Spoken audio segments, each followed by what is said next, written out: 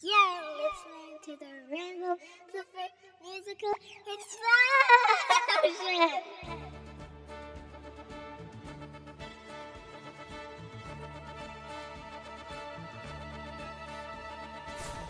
Well, hello everybody, and welcome to the Rainbow Flipper Musical Explosion. I am your host, CZG123, and I'm in the place to be.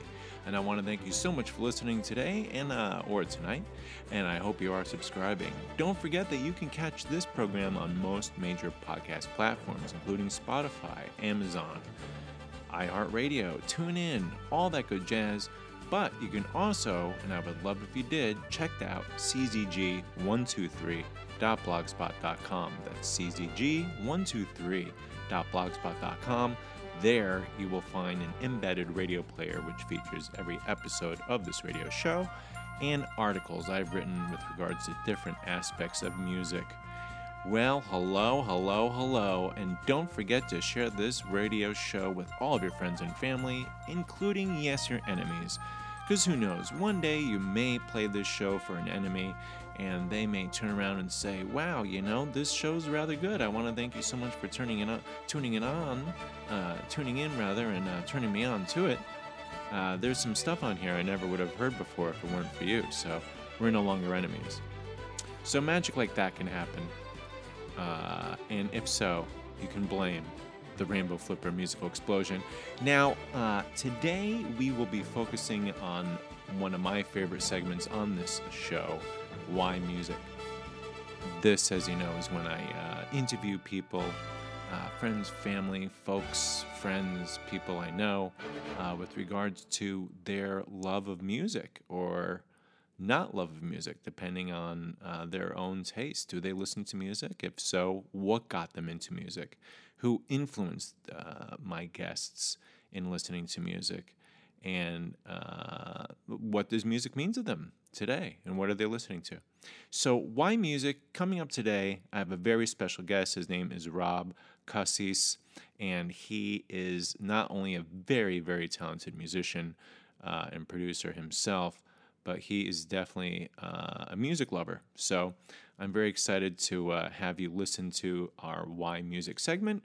And before we jump into that, a quick message from a sponsor, and then a Rainbow Flipper Musical Explosion. So please don't go anywhere, and if you do, press pause so you can unpause it later. Come on along, I'll take you to the lullaby of Broadway. Hickory and ballyhoo. The lullaby of Broadway. And in the center of it all Is the Milford Plaza. Stay at the Milford Plaza Hotel with cocktail, dinner, and breakfast for $43 per person. Discover why we are the lullaby of Broadway. The Milford Plaza is the lullaby of all Broadway.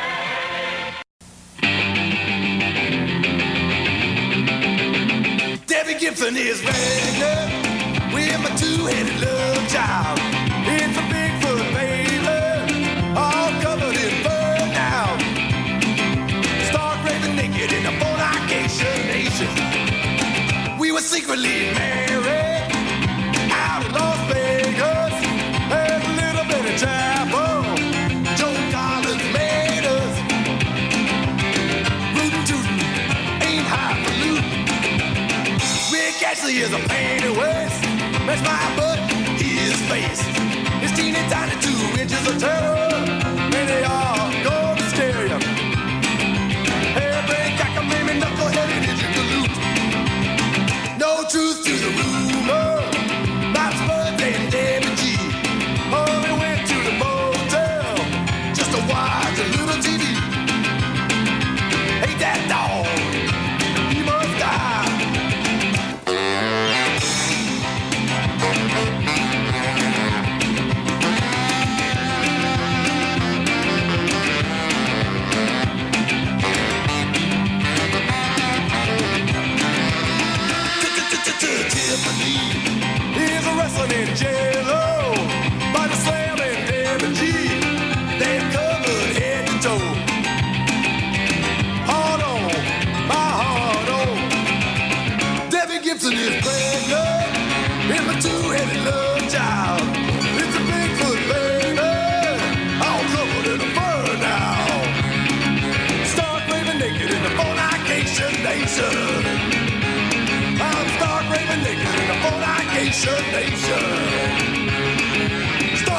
naked in the fornication.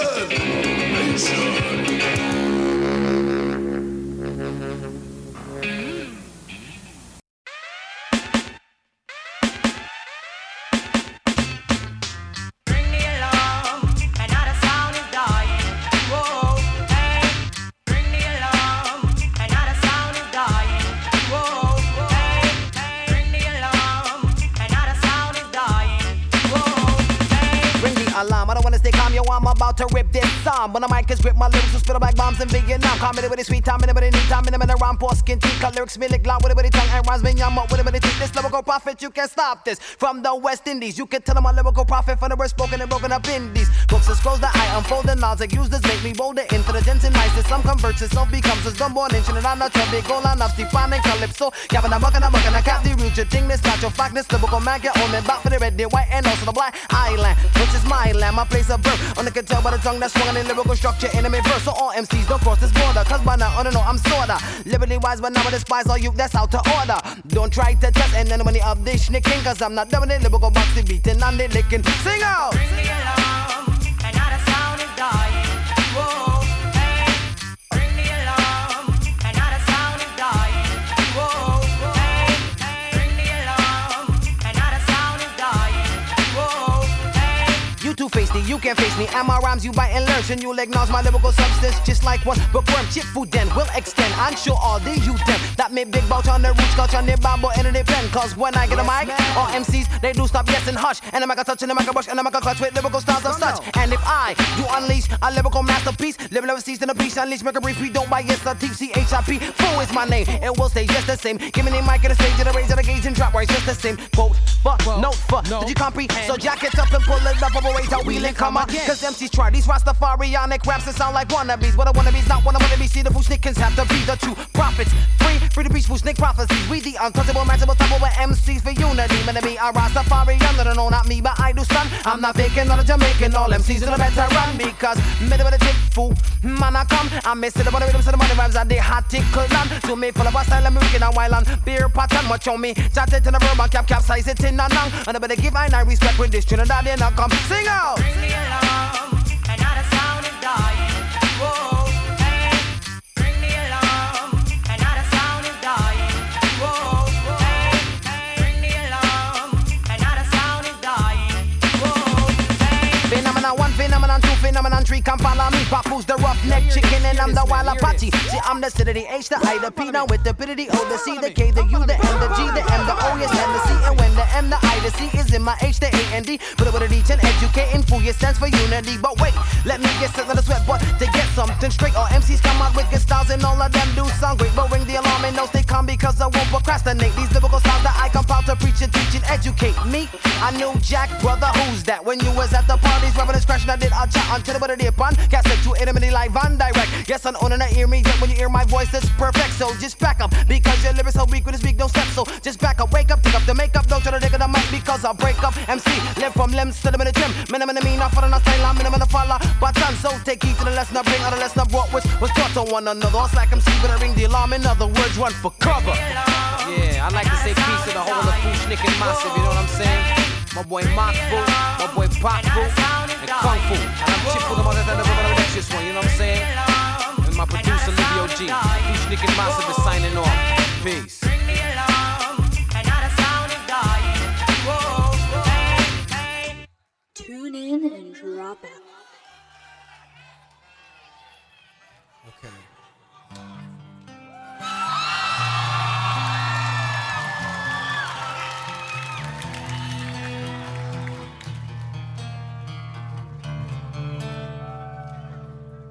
In minds, indisposed, in disguises no one knows. Hides the face, lies the snake, and the sun in my disgrace. Boiling heat, summer stench, neath the black the sky looks dead. Call my name through the cream and I'll hear you scream again. Black hole sun, won't you come? Wash away the rain. Black hole sun, won't you come? Won't you come? Won't you come? Stuttering, cold and damp, still the warm wind tired friend. Times are gone for all I spent, sometimes far too long for snakes in my shoes, walking sleep. In my youth I prayed to keep heaven send hell away. No one sings like you anymore. Black hole sun, won't you come? Wash away the rain. Black hole sun, won't you come? Won't you come? Black hole sun, won't you come and wash away the rain? Black hole sun, won't you come? Won't you come? Black hole sun, black hole sun, won't you come? Black hole sun, won't you come? Black hole sun, won't you come? Black hole sun, black hole sun.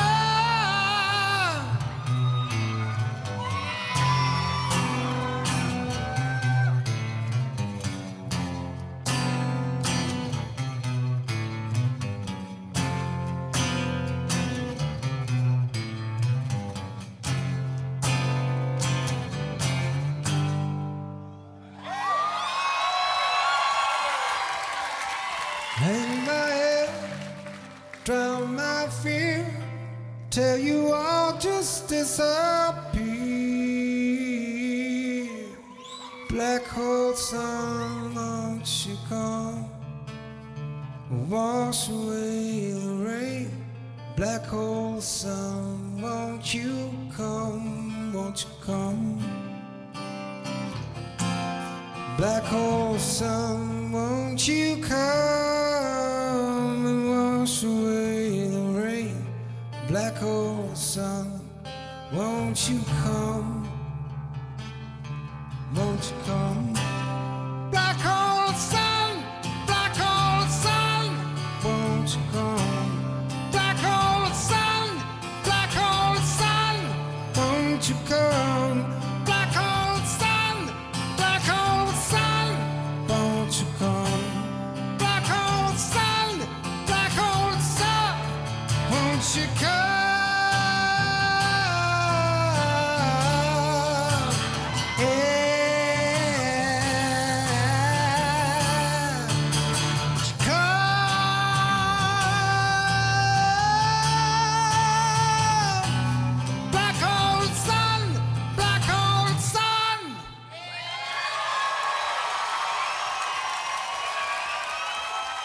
Thank you. Holy cow, are you kidding me?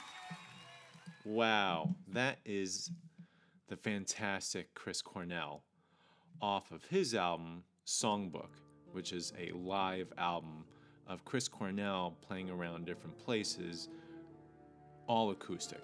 It's just him and his acoustic guitar, and that song, as you may or may not know, is Black Hole Sun.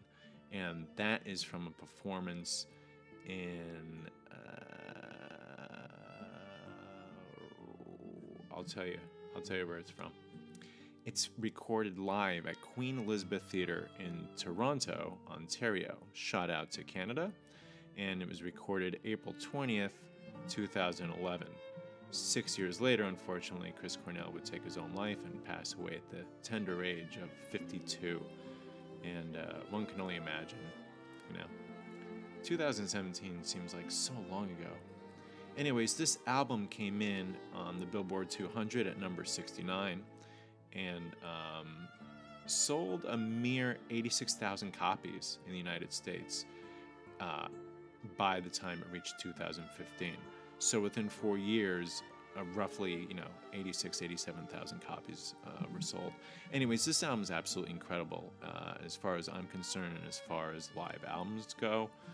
There's a lot of cool stuff. Songs from Temple of the Dog, his work with Audioslave.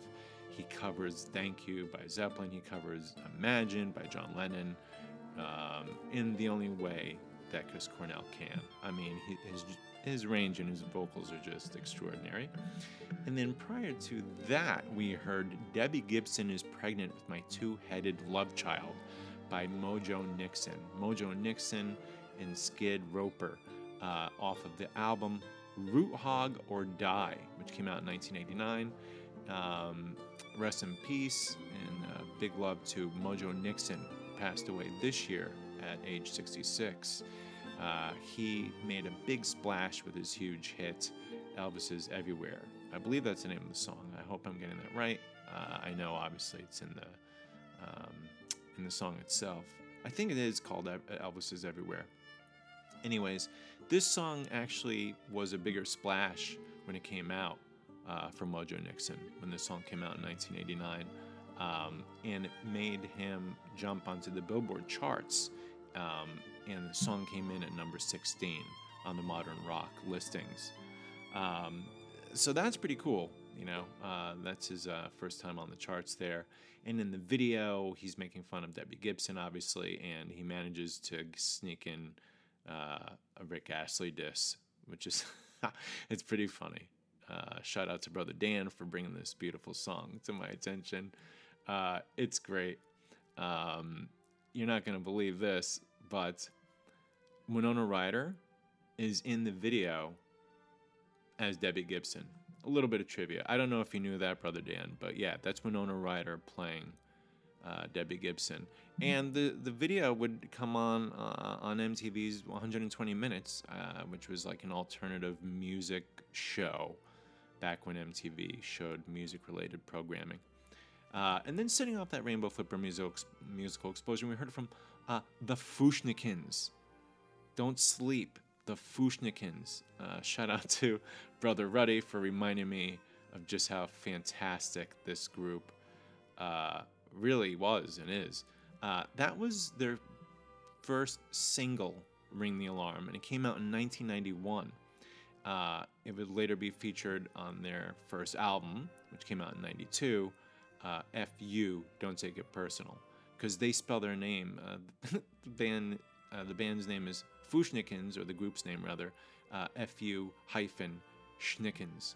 And incidentally, it's Schnickens. I had a real hard time finding out the proper spelling of this group's name. They were on the Jive label. I believe they're from Brooklyn. Brooklyn. And they were kind of short-lived as far as hip-hop acts go. They really only lasted from like late 80s to, I think they called it quits in like 1996 or 1995. Fushnikins, Lash Move, as you may or may not remember, was the Fushnikins, another big hit from the Fushnikins. I just love saying Fushnikins. Ring the Alarm. And it's interesting because the song, it takes a sample from Ring the Alarm, that old song, and I'm blanking on who sings it now, but that's one of my favorite jams. So great sample. I just don't want you to, I got to give credit where credit's due. That sample, some songs, if they're not made, then you don't have the hip-hop song, right, that samples it. Or if you do, or rather if you don't, then they could perhaps use another piece of your music. Anyway, point being is like, that song is so great that you see a group like Fushnikins be like, oh my God. And then that loop and that hook basically becomes the blueprint of the song. So I think that's really cool, in the same way that like Tribe Called Quest does that, De La Soul, like all these groups from back in the day, they would take like that one sample, it's all you needed, and you can drive the whole song. I Left My Wallet in El Segundo is literally a loop of a riff from Let's Make It Funky, right? Chambers Brothers. Wait, is that what it's from? Let's make it funky, yeah. I can't tell if Make It Funky is Simande or if it's help me out here, guys. Visit czg123.blogspot.com and you can leave comments and things like this. You can also call, although I don't remember the number, but the number's on czg123.blogspot.com. Yeah, because Simande has it's the Chambers Brothers. I know it's a sample of the Chambers Brothers. I'm just trying to remember which song, but I think it's Let's Make It Funky. But I'm getting confused because I can't remember if Let's Make It Funky is the name of a Simande song, but I don't think it is. I don't think Simande would ever call a song Let's Make It Funky. Anyways, I digress. Now, let's dive into one of my favorite segments of all time, Why Music?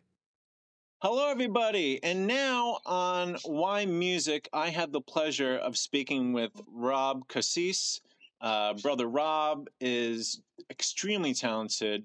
I thought that was you, one of these bands I was listening to.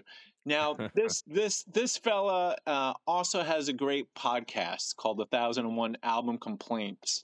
It's a very original podcast and one that when I listened to it, I wasn't expecting, but it's really engaging.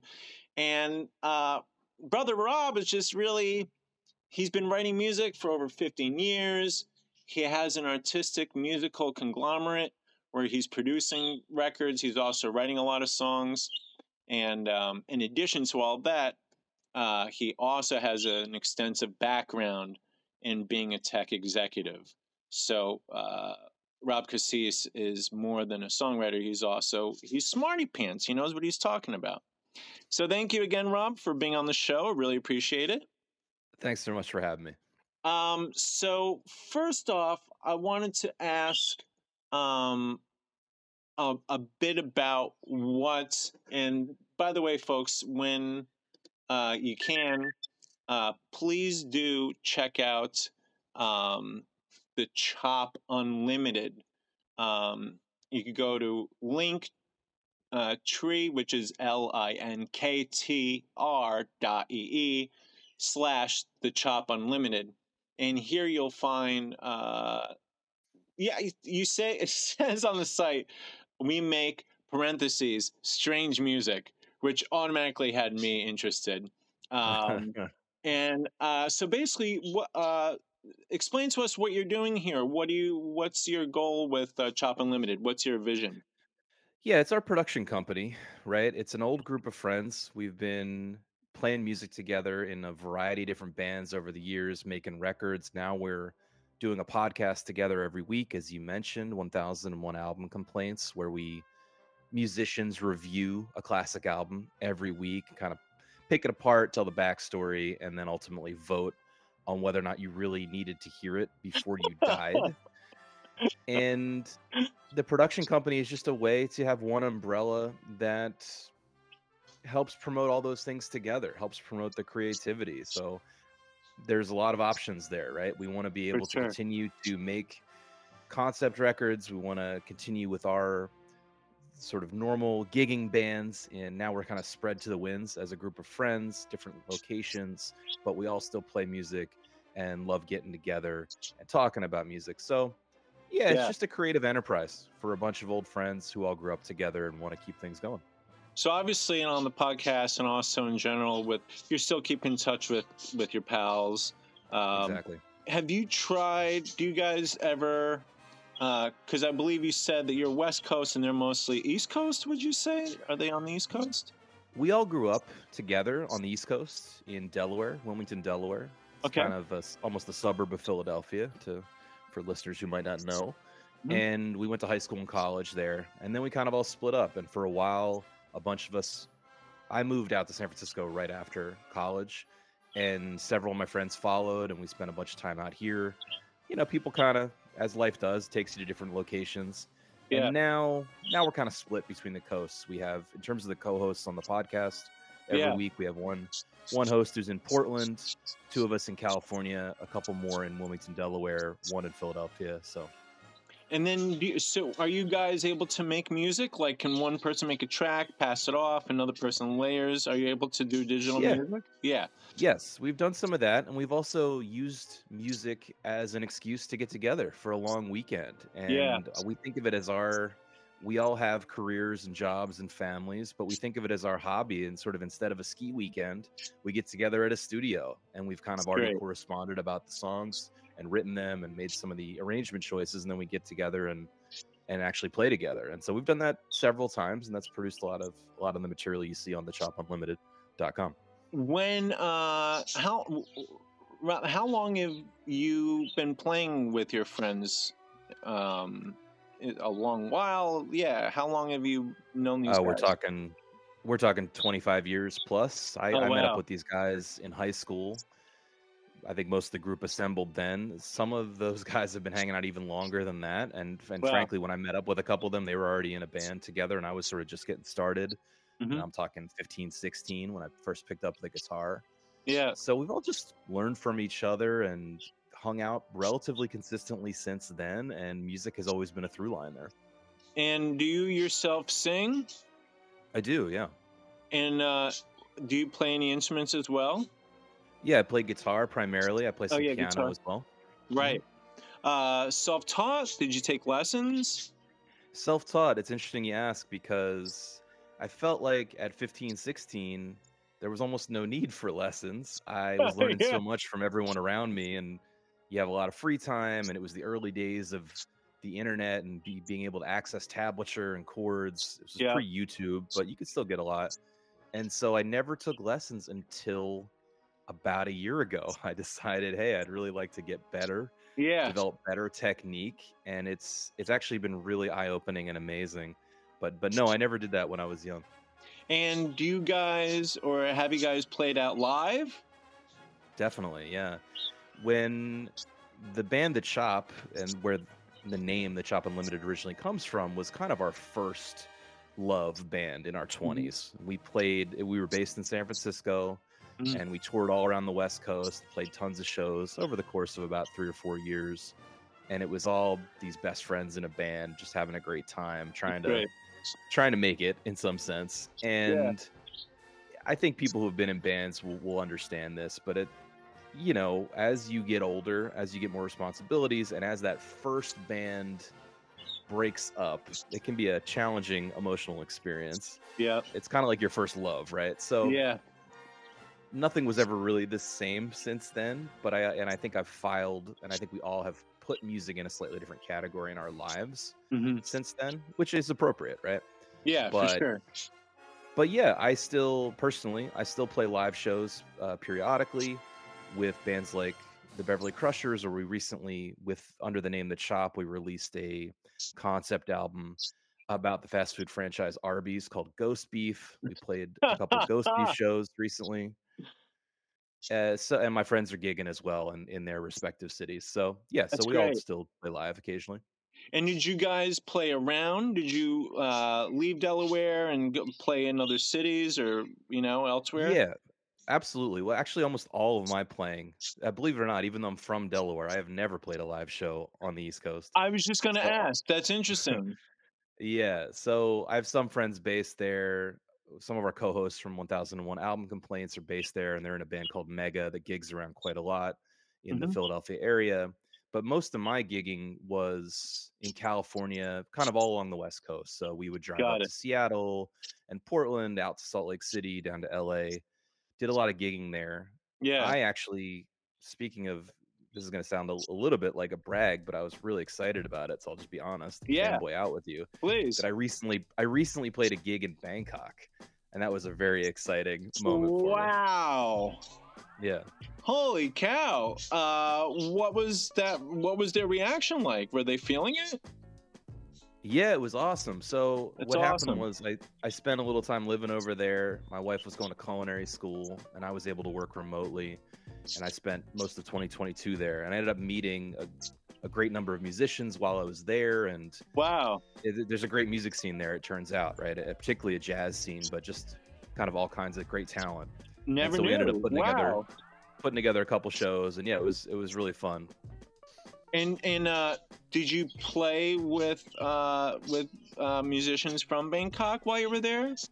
Yeah, exactly. It was all people I met over there. So we weren't Got it. playing my songs, admittedly. We were doing like a Black Sabbath cover thing, but it was just a lot of fun Nice. to be able to say I played internationally. And from what I understand, Chop Unlimited, you guys also release vinyl. Yeah. Is this true? You press vinyl? Yes, I've always loved vinyl. I think even before it was cool, dare I say. When I Same. was a teenager, I was Yeah. going to the thrift stores and buying $1 vinyl records. And, this is off the back of looking through my parents' vinyl records, of course. But at the Yeah. time, it wasn't really a happening medium. Yeah. And so I've always loved it. I always aspired to have my own music on vinyl. And once we had the funding behind us, Yeah. and a little bit of an idea of how we could promote and sell those vinyl records, we started doing it. So every time we make a record, we always print it to vinyl. To me, Amazing. that's the main way I want to hear my music. And how have you and your friends, but mostly you, how have you dealt with over time with your recording and singing, Mhm. doing shows? What's the adjustment like for you these days in terms of digital? Are you still going to recording studios, or are you doing everything home based? Yeah, it's a great question. I'll just say personally that although I love the warmth of, say, a vinyl record, it's the Yeah. analog nature, hearing that record, the needle scratch, and kind of the ritual of the whole aspect of being analog. Mhm. I've never really been a person who worships at the altar of pure analog. I'm not anti-digital in any way, shape, or form. So the answer to your Mhm. question is a mix. I Okay. have Yeah. found that going to a professional recording studio, working with a professional engineer, usually the person who runs the studio, Mhm. and having them be a facilitator of everything you want to do, and obviously using all this really cool equipment, which might include, we've recorded plenty of the stuff directly to magnetic tape as opposed to directly to digital, Mm. even though we know it's eventually going to make it to digital, right? Right. But I think that's a really great process. I really love being distraction free. For instance, one of the places we've been a bunch of times is in a place called Grass Valley, California. It's run by a guy called Tim Green, who was in a bunch of great bands, and it's called Louder Studios. But anyway, he kind of has some acreage out there, and you can go and stay there for a long weekend. And Wow. the studio is a few steps away from where you're sleeping, and he lives there as well. And so just like something about that environment is really great. Now that said, Mhm. I just think it's conducive to creativity. But that said, I do plenty of home recording as well. Usually that would be overdubs, background vocals, little Yeah. bells and whistles of guitars. I'll sit here in this office right here and Yeah. do stuff like that. And primarily for your own solo work, will you do that, where you'll lay down different tracks, but it's all you? It's usually a mix. So A one of mix. my Okay. one of my own constant collaborators, and he's also a co-host on 1001 Album Complaints, is a guy called Tom. We're Mhm. very old friends, and we also actually work together, ironically enough. That's Very great. incestuous relationships. We've been friends for a long time, and we have the same workplace. Yeah. And he's a bass player. I'm a guitar player. We both sing. We both write. So quite often we're collaborating. I That's great. don't believe I've ever produced a track that is 100% me. Mhm. I'm not against that. I certainly could do that at this point, Sure. but I think it's somewhat antithetical to why I'm making music. There's something Yeah. fun about collaboration and the friendship of it. So, yeah, we tend to do a lot of the singing and arrangement of stuff from the Beverly Crushers or from the modern Chop stuff. And do you receive demos? Do people send you any demos in effort to try and get signed by you guys? I wish we got more. I'll tell you that. I think that would be Okay. a really cool feature. I'd love to. We're sort of still at the early stage of this. I know I said I've been playing music for a long time, Yeah. but I am really focused right now on building out the brand and enabling other people who have strange ideas. And Yeah. you hit on this word strange. It is an important word to me. I like I like concept albums. I like people who are making art for art's sake. Let me put it that way. I think that's a really important through line. So I would love to branch out into those arenas and help other people get their stuff made and get their stuff heard. Totally. Um, So let's back up. I'm very curious to know, when you were growing up, who in your family is listening to music, and what are they listening to? Sure. Both of my parents were big music fans in their heyday. So there was a lot of music getting played as I was growing up, Great. and even a little bit being played live. I remember my father, he plays a bit of harmonica. He'd have friends over strumming on acoustic guitars, and they'd be playing through Beatles songs and, different Wow. stuff like that. So I'd say it was there from an early age, that plus playing records. Now, my father's more of a Beatles fan, I Hmm. think, and maybe a little bit into the 70s, like Pink Floyd and Sure. a little bit of Zeppelin. My mother is a little more of a folky, so she really introduced me to Bob Dylan and kind of that era of music. And these are some of the early people, artists that I admired and kind of based a lot of what I was doing off of. This idea of songwriting as the craft itself, I think, was really important to me. For sure. So they both had a big hand in it, I would say. Um, any siblings? I have a younger sister, so I Um, can't say I got too much musical influence from her. I don't have that. We actually it's funny, we joke about that as a friend group because none of us have that older brother or older sister who was like feeding us Okay. material. Yeah. You know what I mean? I've Yeah, run yeah, into yeah, people for like sure. that, and it tends to be if you have that older sibling who's just cooler than you and is Yeah. ahead of the curve, then you're getting a lot from them. When for whatever reason, coincidence, none of us had that. We were those people. We had to find stuff for ourselves or share it amongst ourselves. Interesting. That's really interesting because, so what, incidentally, was she listening to?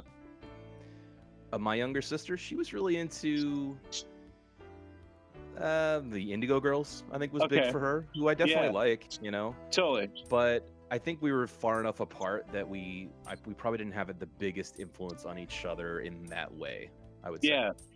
And is she musical at all as you are? She doesn't play music, no, but I think she has a love for music similar to me, probably also imbued on us by our parents. Yeah. Yeah. And so, who you are now today in playing music, who inspires you? Like, what keeps you going in doing this? And did your parents' musical taste have anything to do with the influence that brought you to where you are today? I think it was a great jumping off point, and I know we're going to talk about some songs that Yeah. created inflection points for me, and I think that'll be a good window into that exact question, right? Because, like I said, they gave me a template for what a baseline of good music was, what it meant to be good, right? To have this element of songwriting or songcraft, Yeah. and beautiful singing, as in the Beatles, harmonies, things like that. So that stuff is still a through line for me of what I really like. Yeah. That said, as they got older, they cared less and less about music, as one does. They're not as obsessed with music as I am, Yeah. even in my current life. And so I've more been on because I played music more consistently, I've sought to discover music consistently throughout that time, and just broaden my taste beyond, I think, what they have ever listened to. Actually, yeah, that was going to be my next question to you was, do you listen to and enjoy any of today's contemporary music? Oh, absolutely. Yeah. I think there's tons of good stuff going on now. You do, of course, have to pick through a lot because there's a lot of material out there. Yes, that's what I find. It's like hard, but like they're there. You just have to do a little digging, right? Absolutely. Yeah. I think that, it's one of the reasons we started the podcast, because the premise of the podcast, 1001 Album Complaints, is that we take a random selection from this book called 1001 Albums You Must Hear Before You Die. I think it was originally published in maybe the late 90s, and it's gotten some updates since then. And Wow. and kind of pull a random album from that, listen to it, and review it, right? But part of the reason we started it was to keep the possibility of new music coming into our lives, Yeah. which can be hard as you get old. Who has time, right? Right. To like seek out new stuff all the time. There is a tendency, I assume in everybody, but certainly in me, Yeah. to listen to the stuff I already know I like. Yeah. It's kind of like yeah, it's familiar, and also a lot of music I'm sure that you listen to, it sounds like you prefer like an organic sound. Yeah, like nothing too polished, or like, how sometimes you can hear a songwriter and you're like, oh, they were making efforts to try and write a song, as opposed to something that just kind of flows. Sure. Yeah, I think that's accurate. I mean, there's different moods for different Yeah, things. I'm an appreciator of pop music generally, but I don't spend a lot of time listening to the top 40. sure. I understand that electronic music is important and has its place, but I wouldn't say I'm a big fan of that. So, yeah, Yeah, speaking to your point, and but that said, I just think there's a lot of room for a lot of things in my taste profile, and I try yeah. to remain open as much as I can. Um, how would your music playing and writing songs and produce, how would it have changed if you grew up in Delaware with your friends making music, if it were digital, if it were digitized? Do you think that would have made a difference, or you guys would have still been like, hey, let's go play, let's still record? Yeah, I think we still would have done that. I don't think the era of digital recording, it sort of depends on what you're talking about. There's the Yeah, digital aspect of how music is distributed. yeah. There's the digital aspect of how it's produced and mixed. And that second one probably has the biggest influence in my mind on like what Yeah, I do and don't enjoy, yeah. because I do think the CD era was generally not a great time for music, for the sonic quality of music, Mhm. although great music was also produced in that era. But like ultimately for me playing music, even at that young age, it was about the camaraderie. It was about finding my tribe and Yeah, knowing that this is the thing I wanted to build my identity around and yeah, work at to get yeah. better. And it's nice when you have people you play with that are on that same page, I imagine, right? You're Of not like, course. you're Yeah, not pulling teeth. They're like totally with you, and they're like, let's do this. absolutely. Um, it's very interesting to me. Can you tell us some more about? Oh, actually, before I get to that question, what's what is it that you like about quote unquote strange music, and who do you consider strange? So one of the bands that I brought to talk about today was King Gizzard and the Lizard Wizard.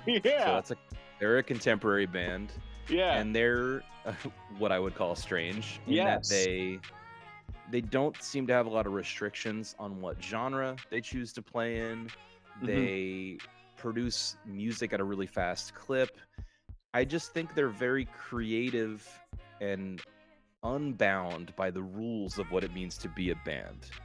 So I hmm, suppose that's a big part of what I mean by strange, is just yeah, carving your own path and not worrying too much about who's going to like it or what it means to the rest of your catalog, or just yeah. just all these things. Just people who kind of chart their own path, to me, has always been interesting.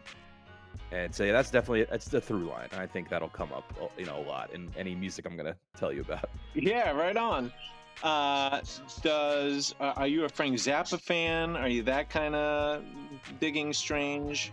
I had a big Frank Zappa. He was a big influence on me young, actually. And in fact, Great. it's funny you mentioned, you were talking about influences. My Yeah. father was a Frank Zappa fan, especially early Mothers of Invention era Frank Nice. Zappa. Yeah. And so I listened to a lot, to maybe the first 5 of those records Yeah. when I was real young, and it definitely had an influence on me. Amazing. Now that said, Zappa's put out so much material after that, and I am not familiar with all of it. I am not Yeah. Yeah. I'm a neophyte by comparison to people who are like really into Zappa, but I have listened to a lot of him and appreciated a lot of him, And have definitely. you ever heard of the Frogs? Because they seem like the band.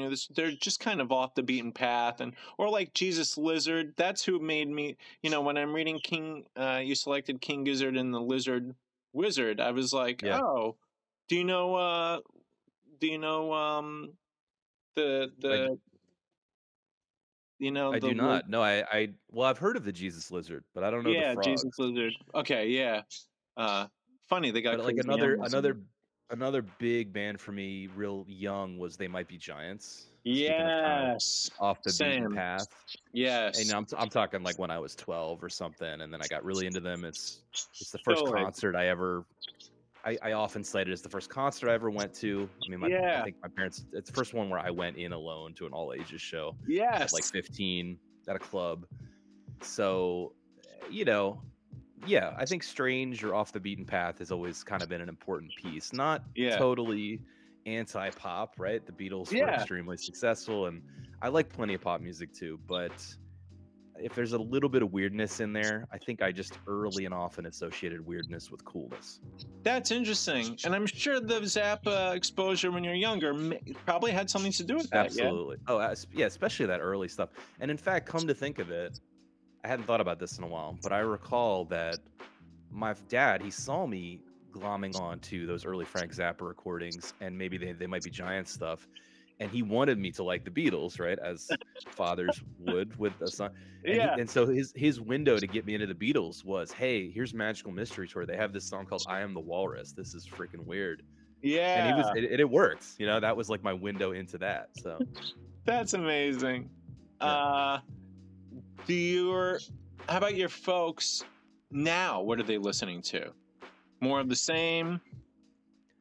Yeah, that's a good question. I'm not 100% sure. I think it's probably relatively similar. I don't think either of them would consider themselves the biggest music listeners in the world. Yeah. I feel like when I talk about music with my father, we're still talking about the Beatles or some Yeah. offshoot What do they think therein. of your music?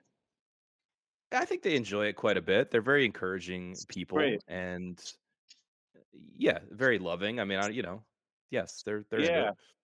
it. Before we dive into your choices, your picks, I'm very curious to know how you're able to juggle both having this technical expertise and an MBA, which I just Sure. find so fascinating, and the music. And what got you into what you do with regards to utilizing your MBA to be like this sort of Yeah. tech guru? I think I have a great answer for you, which is that music and my experience leading bands in my 20s was a big part of it. I Interesting. went to undergrad for biology, and I had a job in a lab for a number of years, and that was going to be my career. It was going to be research, drug development, and I enjoyed it. It's intellectually stimulating. Yeah. The option there would have been to continue that would have been to go get a PhD in one of those fields. But what I found was I was really getting enjoyment, and I felt very good at this idea of band management. I think Yeah. leading a band, and I'm talking about an amateur band that's not really where no money or fame is coming in the door, is a really interesting example of leadership. Yeah. Because you don't really have much to leverage. You're not paying Yeah. anybody. There's no money on the line. Yeah. It's kind of this agreement amongst friends that we're going to work hard Yeah. for maybe no payoff, right? So, Yeah. and of course, there's a lot of juggling in a job like that when you're booking the gigs, you're writing the songs, you're running practice, Yeah. managing recordings. So, Yeah. I think when I took a seat down, kind of at the end of my 20s, and I said, what am I good at? What do I like doing? I wanted a job that was more leveraged my ability to lead, kind of stand up and talk to people, influence them, etc. Yeah. And that led me to move over to a tech startup, which in turn led me back to school to get a general education, an MBA, and kind of led me down this path now. And so now I feel like there is just so much more creativity in my role, and thus it's just an easier fit for me. Talking is a lot of what I do. I mean, yeah, you say technical expertise, it is that, but a lot of it is so-called soft power, influencing, understand. You talk to your software users about what they need, but you still have to kind of interpret and read between the lines. So again, it's like a creative exercise. Yeah. So that was sort of the path. Yeah. And I imagine also you're, with regards to your leadership, you are in this position where you're kind of watching over everything and making sure that everything is flowing smoothly, which is akin to, as you said, being in a band. I mean, if you're in a band, you want to make sure everything is like top notch and everything is in good spot.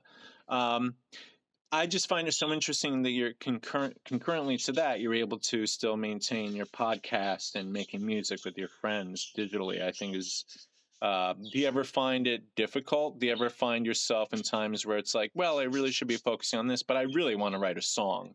Do you ever have like conflicts like that? Yeah, of course. I think there's only so many hours in the day, right? Yeah. And you have to prioritize what you really care about. And so I often have moments of reflection of going like, what am I prioritizing? What am I not prioritizing? Hmm. What would I like to do more of? So you can't do everything, Yeah. certainly. I think I will say that we designed our podcast specifically as a group effort Hmm. so that it would be easier to consistently produce it. And so we share that work, which really helps quite a bit. It's really funny now that I found out what you based the show on. It completely makes sense, and I think it's really witty. Like your I just find the podcast completely honest, which is something nice to hear in music. When people are discussing music. There are a few podcasts out there where they go into the history and stuff, but what I really love is like you guys will pinpoint an album. And I'm just blown away that it's from this book of like the albums you have to hear, And if I may, who came up with this idea for the podcast?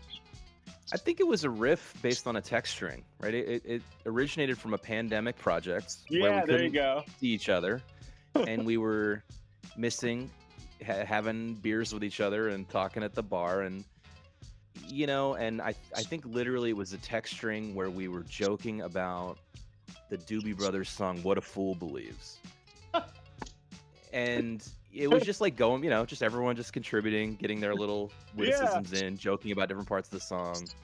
And I think it was Tom, who's my buddy Tom, co-host, who said, "Hey, this should be a show."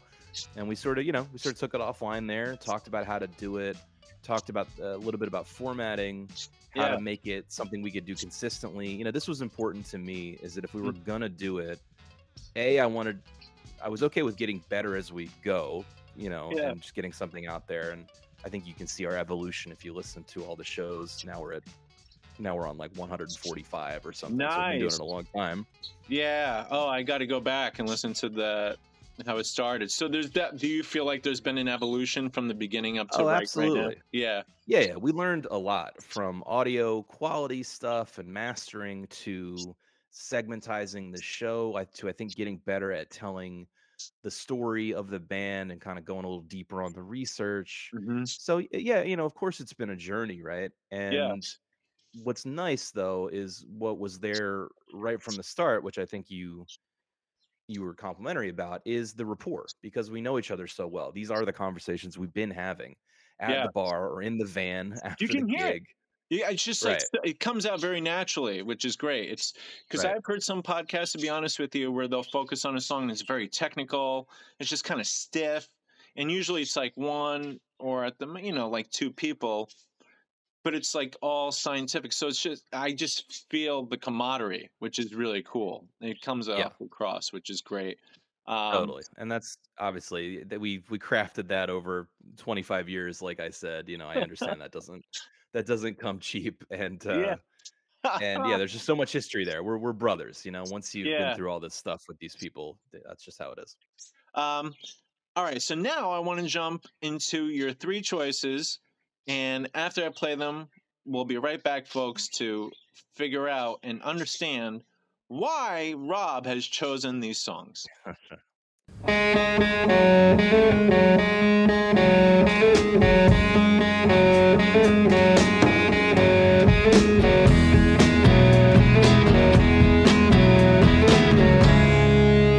We passed upon the stair, spoken wasn't well, although I wasn't there.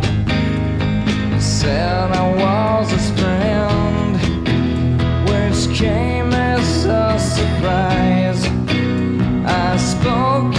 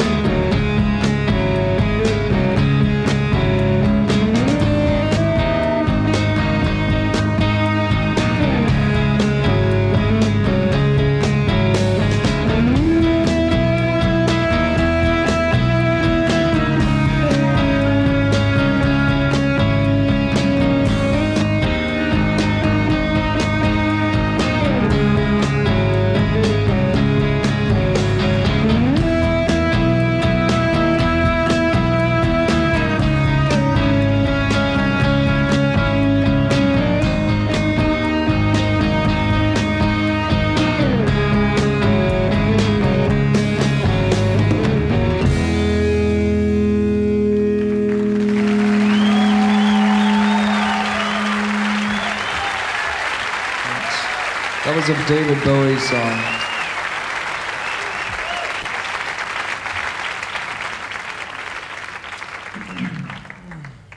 Am I gonna do this by myself? What is it? Do it by yourself. Thank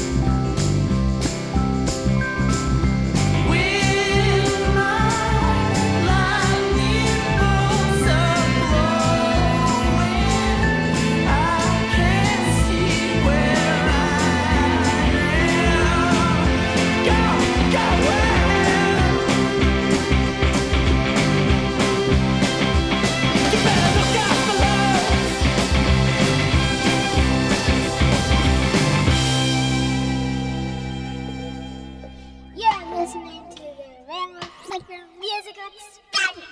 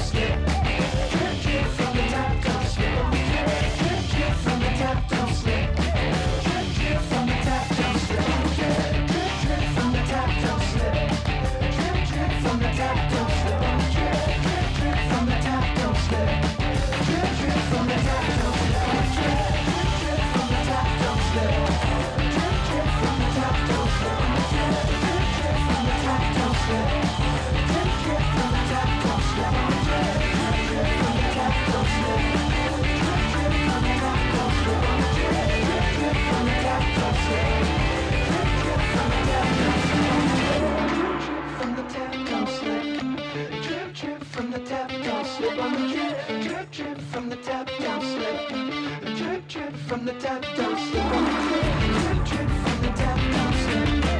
Drip, drip from the tap, don't slip on drip, drip from the tap, don't slip. Drip, drip from the tap, don't slip. Drip, drip from the tap, don't slip. Drip, drip from the tap, don't slip. Drip, drip from the tap, don't slip. Drip, drip from the tap, don't slip. Drip, drip from the tap, don't slip. Drip, drip from the tap, don't slip. Drip, drip from the tap, don't slip. Drip, drip from the tap, don't slip. Drip, drip from the tap, don't slip. Drip, drip from the tap, don't slip. Drip, drip from the tap, don't slip. Drip, drip from the tap, don't slip.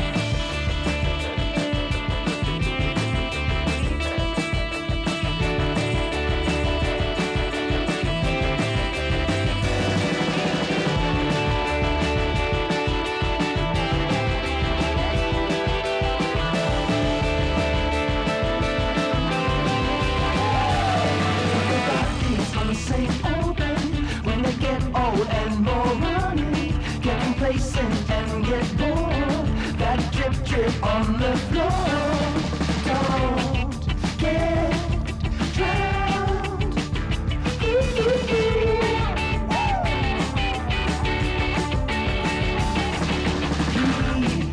that sound.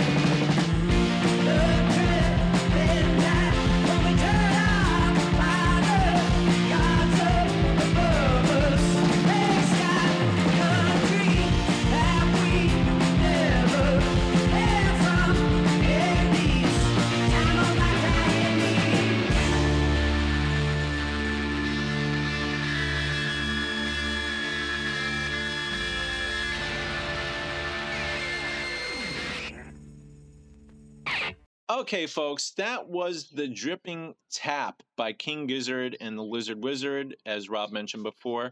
Why this song? So I tried to pick songs that all hit me at a certain moment in my life, different moments in my life, and were inflection points in how I thought about music or kind of re-energized my interest in music. This is the first song from this band that really smacked me in the face. It's a recent example, came out in 2022, Mm-hmm. and it just reminded me of how great rock and roll music can be. Yeah. I really fell in love with this band after hearing this and playing it on repeat.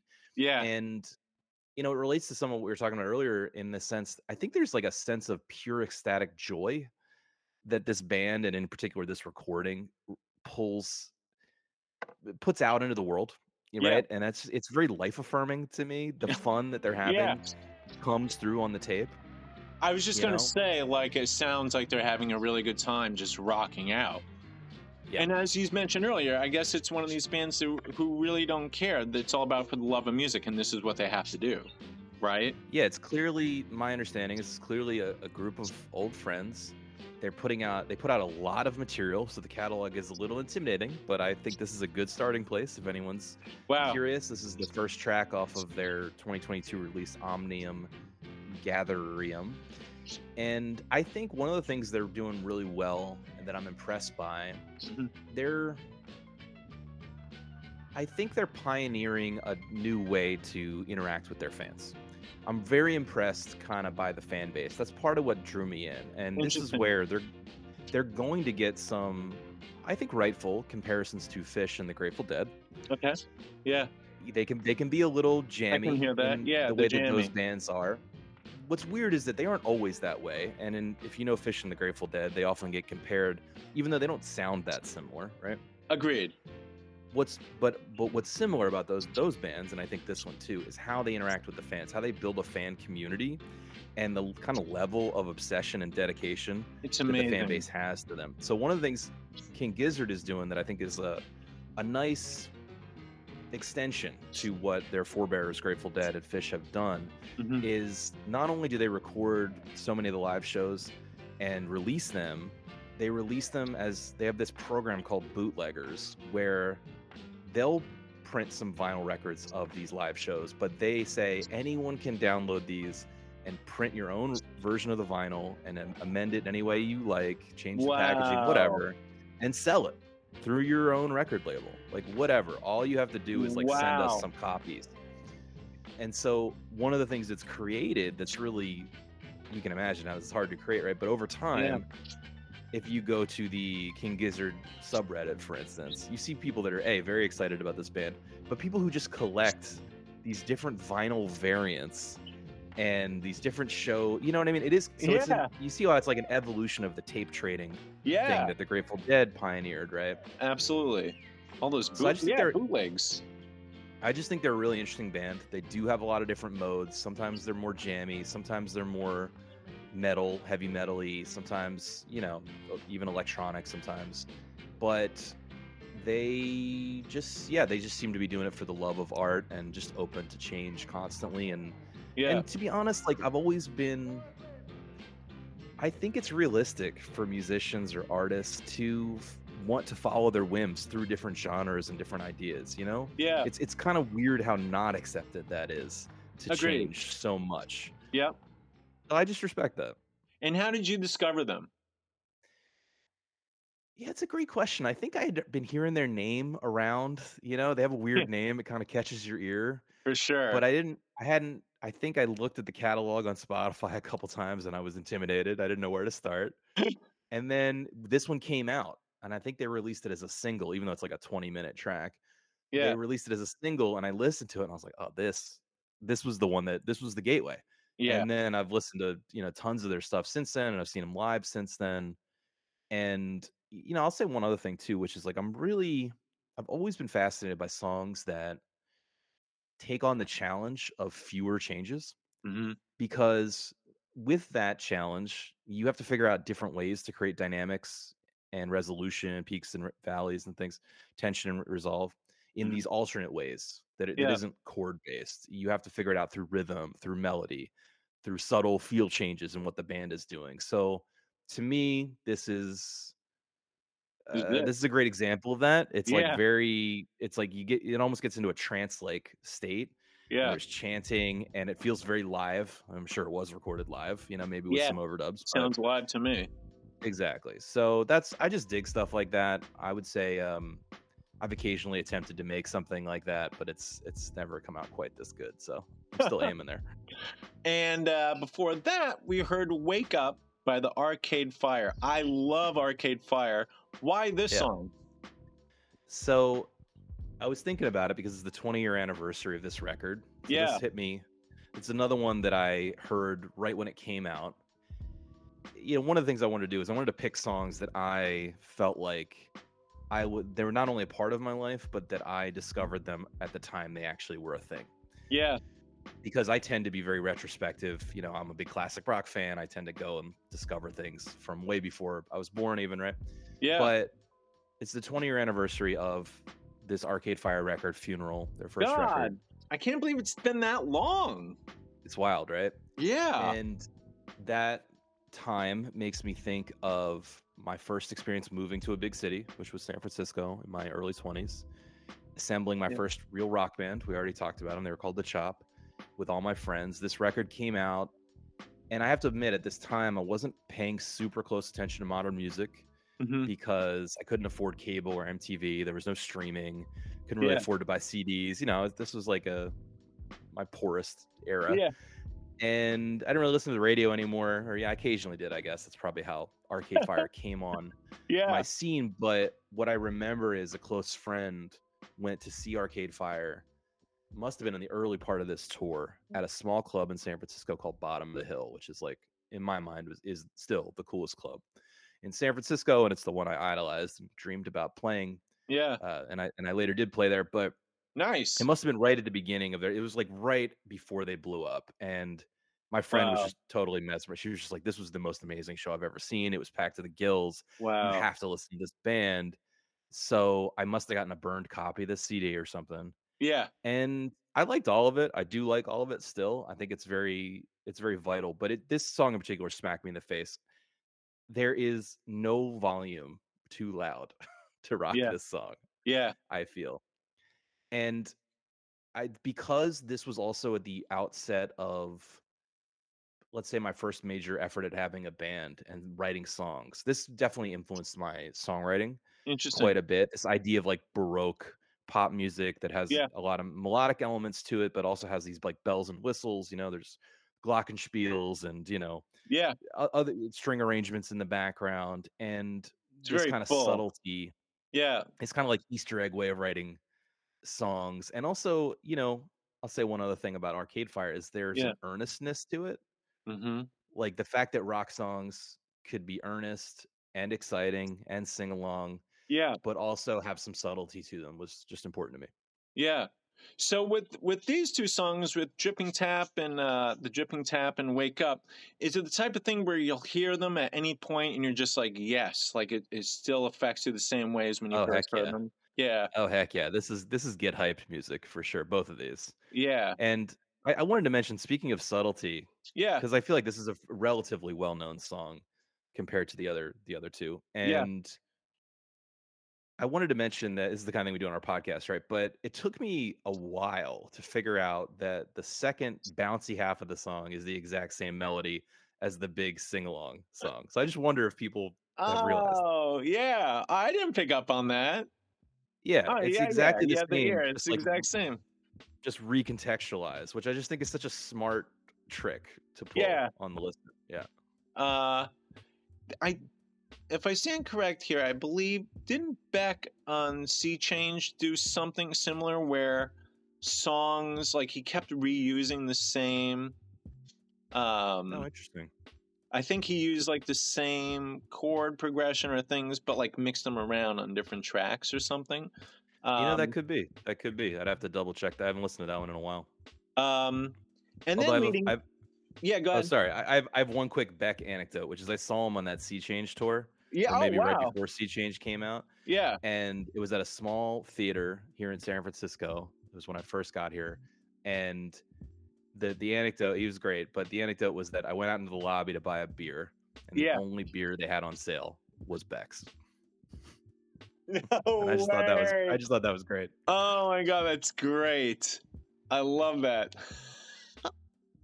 And that must have been an impressive tour. I mean, he's great live.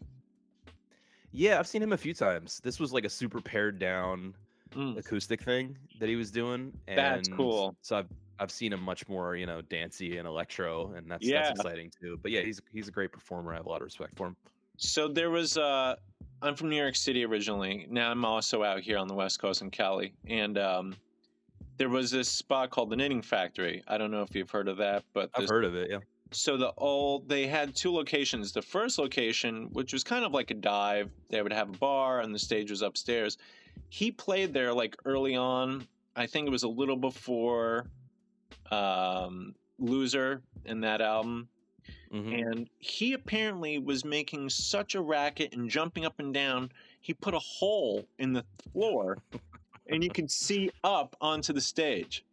And that's one of the reasons why they did this renovation. They're like, let's just find a new place. So I think that's great. Like Beck broke their ceiling and floor. It's just like wild to me. He's a great example of a weirdo who I don't have to like everything he does. It's not even about that. It's just that I respect that he's out there trying to do new stuff. Exactly. And there really is like an evolution. See, I love that when like bands have like this like the Beatles, you know, like there's this evolution. Absolutely. They don't stay the same. You know, unless you're Nickelback, I guess you can. And then setting off that musical explosion, we heard The Man Who Sold the World by one of my favorites, Nirvana Unplugged. That's such a great performance. Why did you choose this song? Well, of course, the Unplugged session. You're right. It really is amazing. Just excellent album, front to back. Yeah. And I think it came out, a few months before Kurt Cobain killed himself, which was a seminal moment, seemingly, in my life. I was into Nirvana. Same. I was that right age to be really affected by that. Yeah. And MTV was playing this constantly, I think, especially after he died. On loop, but it seemed. On a loop, yeah, exactly. Yeah. So it's just a great record in its own right. But I think the reason I wanted to bring it up was because it was a real big gateway for me. It was a bridge between two worlds. It was right at the moment in my life where I was just starting to have my own musical taste. So I was interested in music from a relatively early age. Like I said, I started watching MTV religiously from age 9 to 13. And I was pretty much everything that MTV told me was cool was what I thought was cool, right? I didn't, and some of that stuff is good, by the way. I'm not really complaining, but I'm just saying I didn't really have my own agency in it. Right. And I'd similarly, I think I'd spent maybe a year or so getting into some of my parents' music, Beatles, etc., maybe buying some classic rock, greatest hits comps. But I hadn't really had that breakthrough of my own thing yet. And so this is a cover of a David Bowie song. And I just remember, well, first of all, I mean, it's a great song and it has that really cool Locrian riff thing. It sounds very like Middle Eastern or whatever. And so I was entranced by that, right? And I had to go digging. And at the end of the track, he says it's a David Bowie song. And I'd probably heard David Bowie's greatest hits or something. But instead of going out and buying Unplugged at that time, also because it was on TV all the time, I didn't need to buy it. Right. I went and bought The Man Who Sold the World, the record, the David Bowie record. Yeah. From the bargain bin of the CD store. And I just consider that David Bowie was a big influence on me overall. But it was also like a moment where I was breaking away from my parents' taste. They never really got to David Bowie. They don't dislike him or anything, but it was kind of beyond their time. And it just felt like mine. It was that first moment where like, oh, I'm digging out the deep cuts for me. It's my thing. No one else, my parents don't really understand. It's separate from MTV. So that was just a rad experience. And I think it's just a big part of my musical journey. Interesting. What got you into Nirvana, may I ask? Just like the time, never mind. that age? I think it was just literally seeing the Smells Like Teen Spirit video on MTV. Yeah. Going like, what the heck is this? And buying it, buying the tape, Yeah. Because it was that era. Incidentally, when you saw They Might Be Giants live, was it just the two of them? Because I've seen just the two of them, and then they also have a band backing them. They had a band. Okay. I want to say it was either right before or right after John Henry came out, which is when they started doing more stuff with the band. Yeah. Because I think they first came on my radar probably around the time Apollo 18 came out, but it was because they did a cartoon. Istanbul ended up on Tiny Toons, which was like a cartoon I watched. Right. Yes. And I was like, oh, this is weird. I'm and then learning Particle and I'm being Man. entertained. And Particle Man, exactly. I remember, was on some sort of record TV show too, I think, maybe. No, I think it was the same. It was literally the same episode. The same for some episode, reason, they broke from their programming on this kids' cartoon show. The show was called Tiny Toons. It was like Looney Tunes, but they were younger. And I know this is like It's old man amazing. stuff, No, but I'm getting they used to have flashbacks. this. Well, they used to have this programming for kids who would come home from school, between 3 o'clock and 5 o'clock, I guess, right? And I Yeah. was a latchkey kid, and like I was glued to the television set, Yeah. watching cartoons like Tiny Toons and Tailspin and things like DuckTales, And anyway, Tailspin.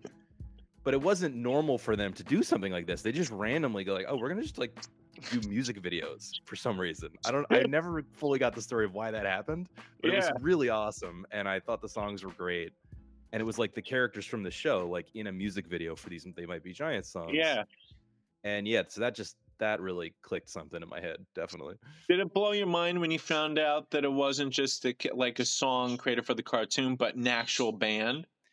Exactly. Yeah, I think I can't remember the exact process. I feel like my parents might have heard them on NPR.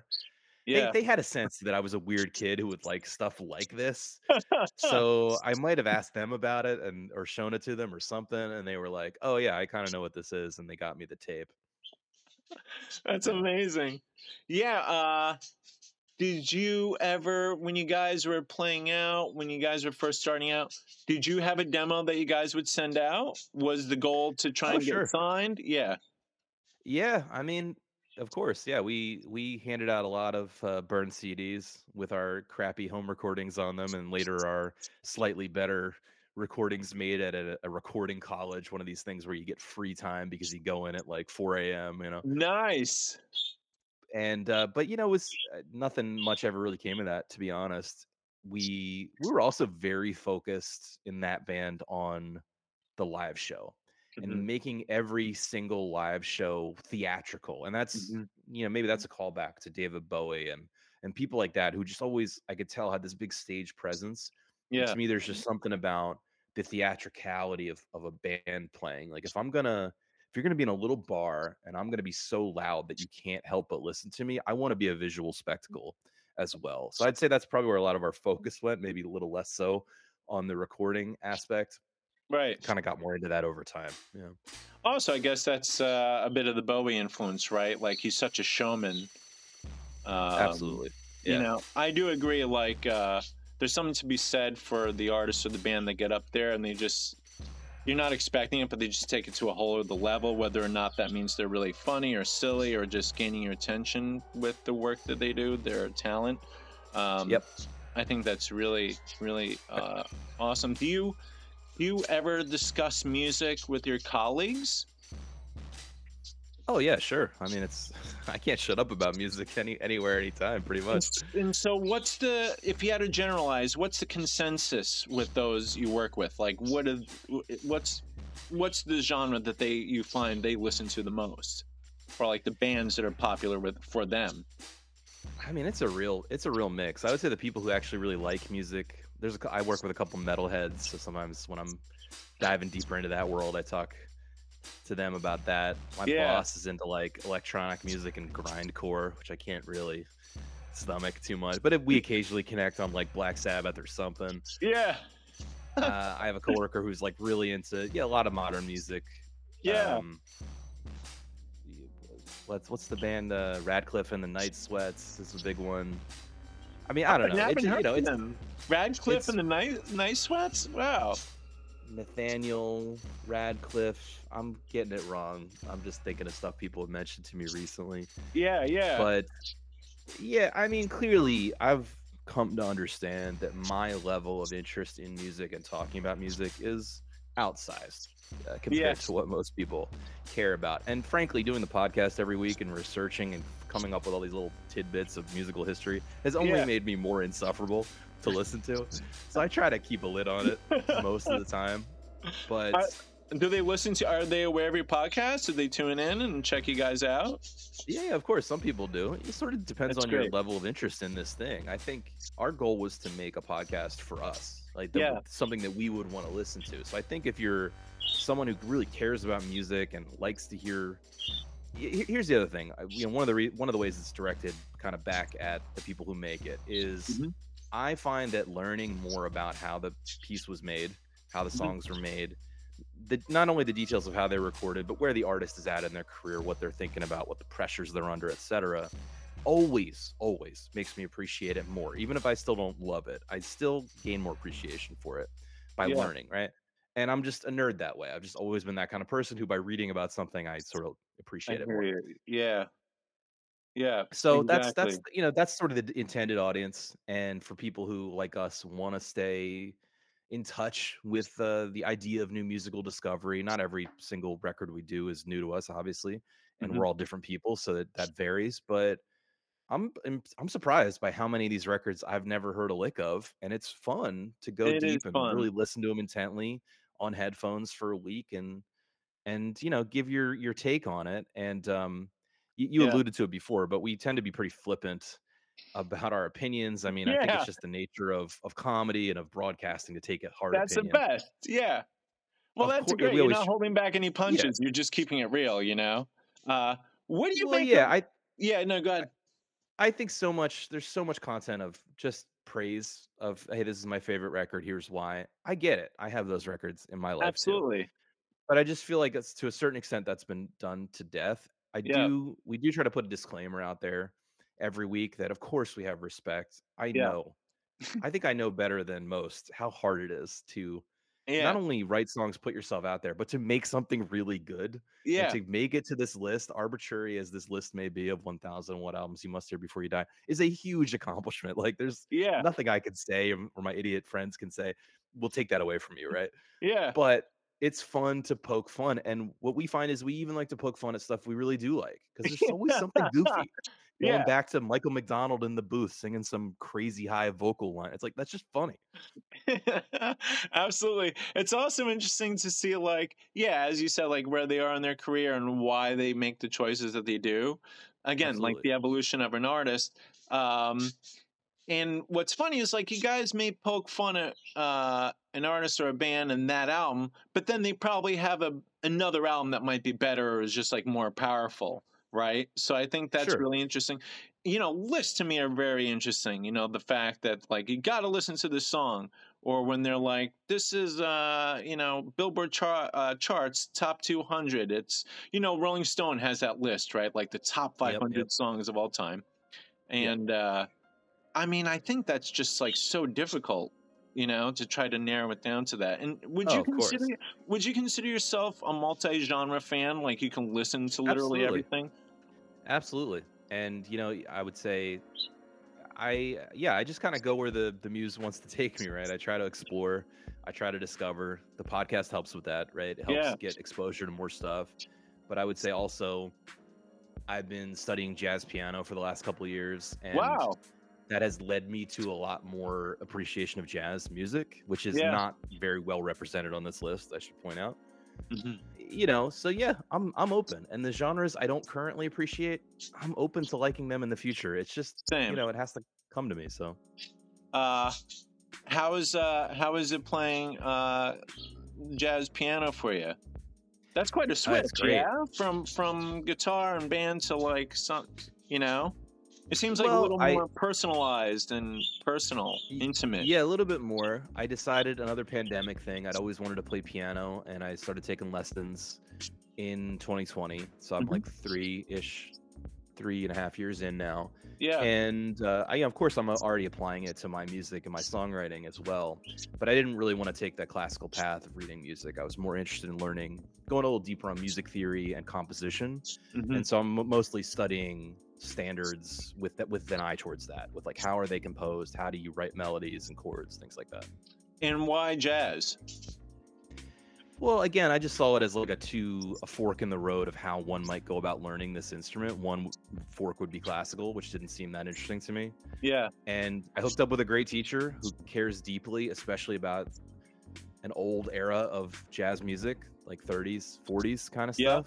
Yeah. And I just really connected with this person. And so I've just let that take me where it's going to go. I think I did have some idea like what kind of piano player I wanted to be, though. I didn't just want to be able to play chords. I'm not diminishing it, but like just kind of being able to play chords in a rock band or something.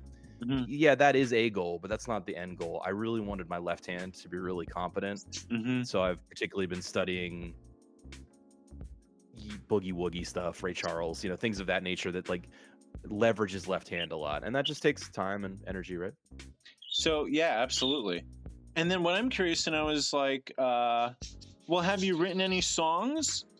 In the jazz piano? Yeah, you have. A little less in the jazz genre, but I have started writing on the piano consistently, and so one of the records we're working on now is going to be released under the Chop name, but it's a very different genre-wise than the last thing we did. Interesting. Very piano-driven, kind of 60s blue-eyed soul kind of thing. Oh wow, that's great. Yeah. And do you find the music process in terms of this writing and lyrics or what have you different than playing guitar? Like, has it changed totally your different. approach? Yeah. Absolutely, yeah. Yeah, they feed into each other, right? Because, and it's part of what made me want to go back and take some lessons on technique to clean up my guitar technique, because I had gotten very competent on guitar, even, dare I say, good at guitar over the years, right? Yeah. But what playing piano made me realize was there was this, first of all, the music theory I think is much easier to study from the perspective of piano versus guitar. So Interesting. stuff that I had tried learning on guitar in the past but always kind of bounced right off my forehead became much more obvious and easy. Yeah. And so I wanted to make sure I was going back and applying that to my guitar playing. And it just also made me realize the importance of fundamentals and technique, which I had Mhm. never gotten. And so the first thing when I started taking guitar lessons, he's like, "Okay, you clearly can play guitar, but here's what you're doing wrong, and it's what's holding you back. So let's Yeah. break some of these bad habits," kind of thing. And are you one of these I mean, I know you're talented, but are you one of these talented folks that can hear a song and then just start playing it?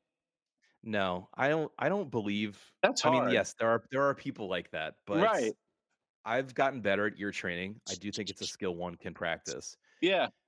I just think that like this idea of natural talent, so to speak, is a little overrated. It does exist, perfect pitch exists, etc. Mhm.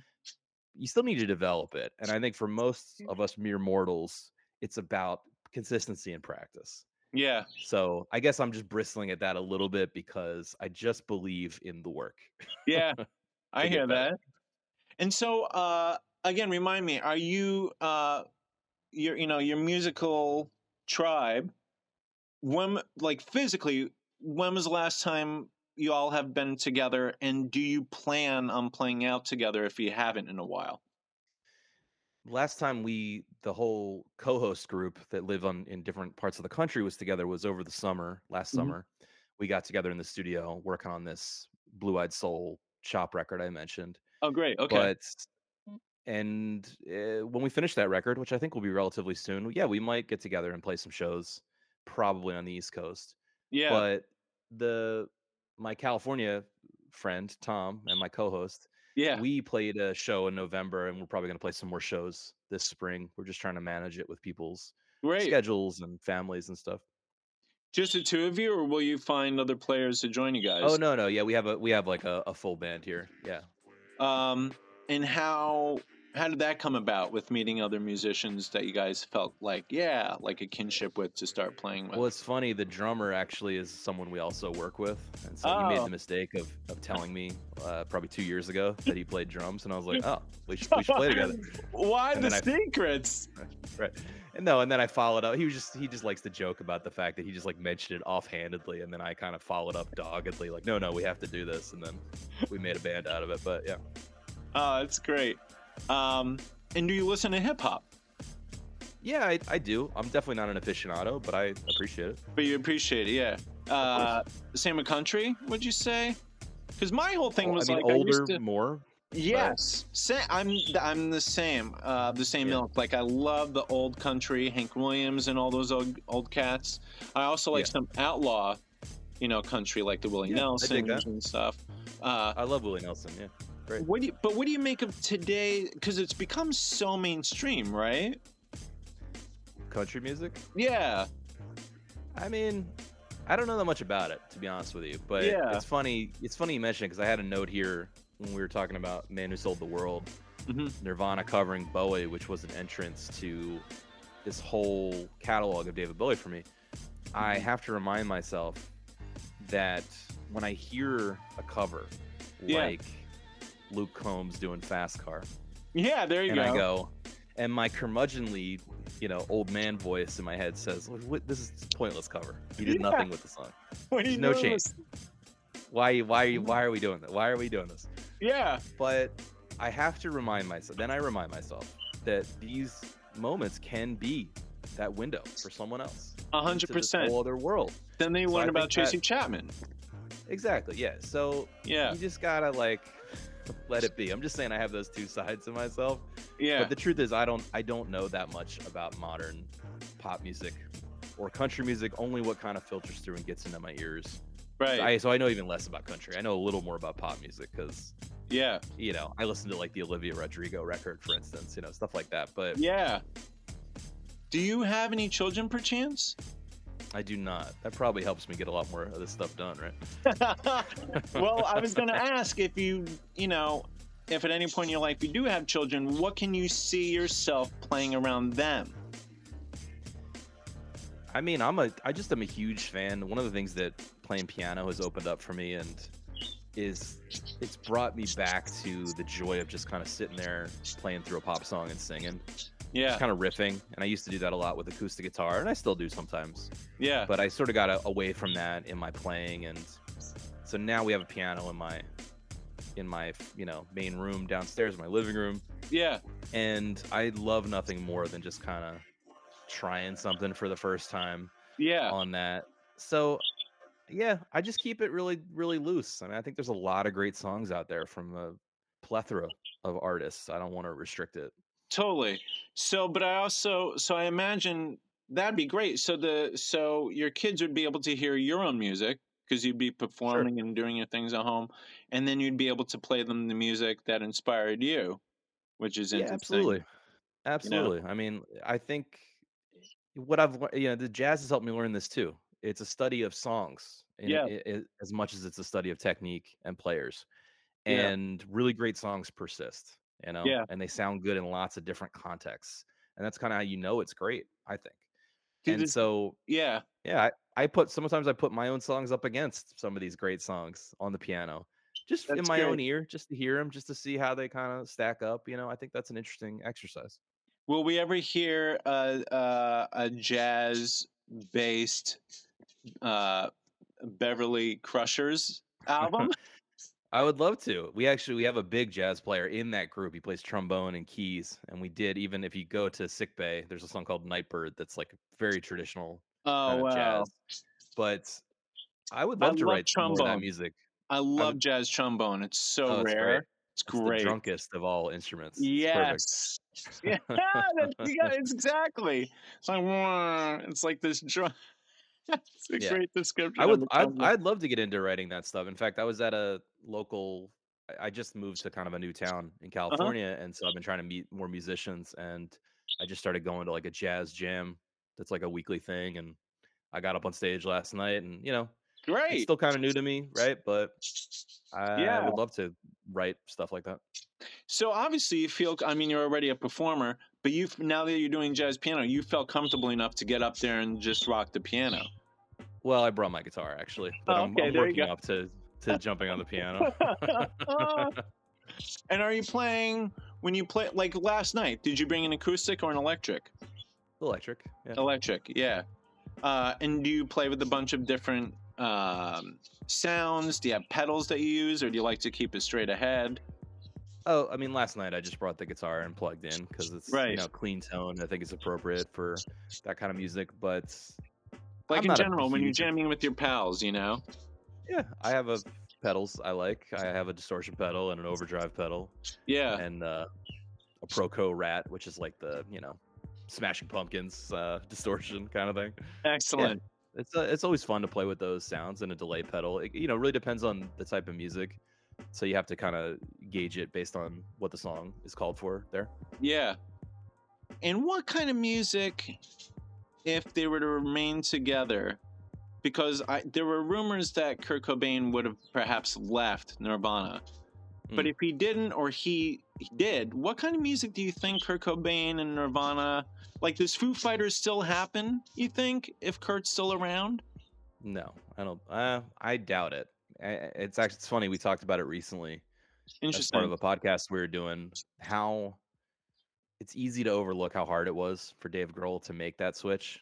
Yeah, And, of course, what he's accomplished with it, he's arguably the biggest rock star on the planet, absolutely. I at agree least with of his that. age group. Yeah, And to have yeah, two huge successes like that in a different, to start Foo Fighters, to switch instruments, to not play Nirvana songs, yeah, there's something really, really impressive about it. So I have to believe that it required a pretty big shaking of the tree of him to yeah. want to make that leap. I'm gonna guess. Did you ever hear the story behind his writing of Marigold? How I he did not. wanted, yeah, he apparently wanted it. He was like, "Hey, I wrote this. Maybe we could put it on in utero." And he played it, and then I guess Kurt was like, "Well, this would make a good B-side." So it was released, but it was actually a B-side. It wasn't on the album itself, which I Mm, find really interesting. I don't know what their deal was, but I just always thought that that was interesting. Um, they say that in the band itself, in terms of writing, Kurt Cobain got like 75%, and then those guys split 25. You know, um, fair enough. Yeah. so perhaps maybe Grohl was destined to just sort of branch out and do his own thing. The rumors were that like Michael Stipe was working with Kurt Cobain, and I think like people were saying like maybe he wants to get out of the band because it was too much. It's just Yeah. I think about Maybe. stuff like that. No, totally. And I think I read somewhere that Grohl almost joined Tom Petty and the Heartbreakers as the drummer. Oh wow, He was like thinking about it, or it was offered to him, or something. And he's like, "Nah, I'm just gonna go make this record on my own, just see what happens." And amazing. And worked out. So and is it? I think isn't the first album just pretty much all him? it's all him. But let me add to that by saying, and I only know this from podcast research, right? Is Yeah, that the second album, which has Everlong on it, yeah. is also he recorded it and arranged it with a band, and then he went home to his home studio and he was like, I'm not really satisfied with the drums. So he redid the drums. So like a song like Everlong, the two coolest things Amazing. about it by far, which are the guitar and the drums. And the drums are so sick on that song. They're both Yeah. him. It's crazy. Wow, that's really interesting. Yeah, I never knew that. Have you ever had a chance to see Foo Fighters live? I have not, sadly. I have not. If you could go to any show throughout history, what show would you go to? Who would you go see Talking live? Heads, stop making sense.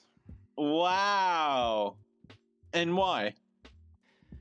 I think it's that ecstasy thing we talked about, the trance, the chanting. I just feel like that would be one of the greatest things to see live. I love the band. I love that music. I love that Totally. era of the music. But, there are a lot of great bands to go see. But I Yeah. just feel like that live would be greatly enhanced. Yes, absolutely. And it's nice that David Byrne is still doing his thing, Oh, absolutely. I've seen him a few times, and he's great. Yeah. He's great. Well, hey, I want to thank you so much for being on the Rainbow Flipper Musical Explosion. I think that you're extremely talented. I want to tell everyone to please visit again, and I'll put it in this episode's description down below. linktr.ee/the Chop Unlimited. And when you go there, you're going to see a whole bunch of fun stuff. They have merch. You can check out and subscribe to their YouTube channel. Listen to 1001 album complaints. The title alone cracks me up. I love that it says complaints. It's just so good. Truth in advertising. We want to get you prepared. You Yeah. know what? Yeah, you know what you're gonna get right there. And also, please check out Rob Cassis's music, because I think it's just a lot of fun. And I actually didn't realize that was you, so I was just like, wow. I thought these were just bands you were producing, but you're obviously self-producing and performing, which is that always blows my mind too. Yeah, Actually, we have a lot of fun. It's a cool way to stay in touch with music and with your friends. And I think we mentioned it, but yeah, the Ghost Beef Chop record, the most recent Chop record, is called Ghost Beef. It's an Arby's concept record, heavy metal concept record about a fast food tyrant who rules the land with a meaty fist. And Beverly Crushers is a concept band about Star Trek: The Next Generation. So we write all songs about Star Trek And I know it's just as nerdy as it sounds, but I think it's a lot of Great. fun, and we take it. I'm a big fan of taking a ridiculous idea and treating it with dead seriousness. Yes, totally. Um, oh, what I wanted to ask you with regards to that. Oh yeah. So how is it to edit yourself and produce yourself? I had meant to ask you that earlier. Like, you're wearing these different hats. Do you Sure. sometimes ask like, hey, how does this sound to you? Or you just like focus and you're like, this is how it should be arranged and sound? I think every once in a while, I find that a really good. You have to trust your instincts, right? Because who are you really making it for, other than you? And I Hmm. mean literally you. And we have an understanding in all our music production that the person who brings the song, who's kind of the main writer behind the song, ultimately has final say on how it gets arranged and produced, right? Even if there might be other input along the way. And Hmm. so you're the one that's going to be listening to it 10 Yeah. years from now and hate XYZ or love it. You have to please yourself. But that said, I think it can be really helpful to play it for other people, not so Hmm. much to hear their suggestions or even what they say, Right. but because it has this element of performance and you hear it differently when you're playing it for someone else. And you go like, oh, I got to change that. I got to do something there. So I Yeah. just think that's a very helpful exercise. And how much are you taking any sort of suggestions or feedback? Do you take it with a grain of salt and they're like, that's just your opinion, but this is, or you're like, oh, that kind of makes sense? Or does it change situation to situation, really? It changes situation to situation. I think if I'm going to take feedback like of the kind you're talking about, it's going to Yeah. have to be from someone I respect musically quite a bit. So Like your I've bandmates, taken one some of of your that. bandmates. Yeah, like one of my bandmates or one of my close friends who's also a musician, because I know lots of musicians, right? But Bill Hader, the actor or comedian, said Yeah. something recently that I think is very salient here, which is he said, feel free to let other people give you feedback about what's not working. Hmm. I'm paraphrasing him, but Right. when they suggest how to make it better, they're consistently wrong. They can tell you where the problem is, but they can't really tell you how to fix it. That's on you. You're the artist. You have to fix it. And That's a I great think he has a point. point there. Yeah. Absolutely. That's such a good point. Um, and then I guess my follow-up question to that is, does anyone else in, say, Beverly Crushers, does anyone else uh, produce or edit, or is it strictly yourself? It's mostly myself and my partner Tom. Got So it. we're the kind of the main writing force, and we really produce, I would say, everything. I think that's fair. There's some So input from the other band members, especially the early stages. But when it comes to kind of finishing stuff off, and I should say we're working on a follow-up to Sick Bay right now, full length, where we're probably 70% done right now. And so now it's really 100%. The two of us just going back and forth, adding That's things and evaluating. That's great. Yeah, it's nice. You have like a checks and balances. Absolutely. Yeah. I think, like I said, I think that's important. You can do things 100% by yourself. I know a lot of people do, and they do it successfully. But that just doesn't really feel like the spirit of why I'm doing it to me. Totally. Well, again, I can't thank you enough, Brother Rob Cassis. You've really you've been just such a pleasure to speak with, and I'm so fascinated that like what you do for a job, and then the talent and everything else they're able to do on the. I just don't understand how you're able to do all of everything that you do. And also, I take it you're the one who's in charge of like getting the records printed to vinyl. Yeah. Well, Is yeah, that, I mean, like- I'm paying a company to do that, but yeah. Sure. Yeah. But like, is it safe to say that pretty much you're the face of Chop Unlimited? Yeah, I think that's fair. Yeah.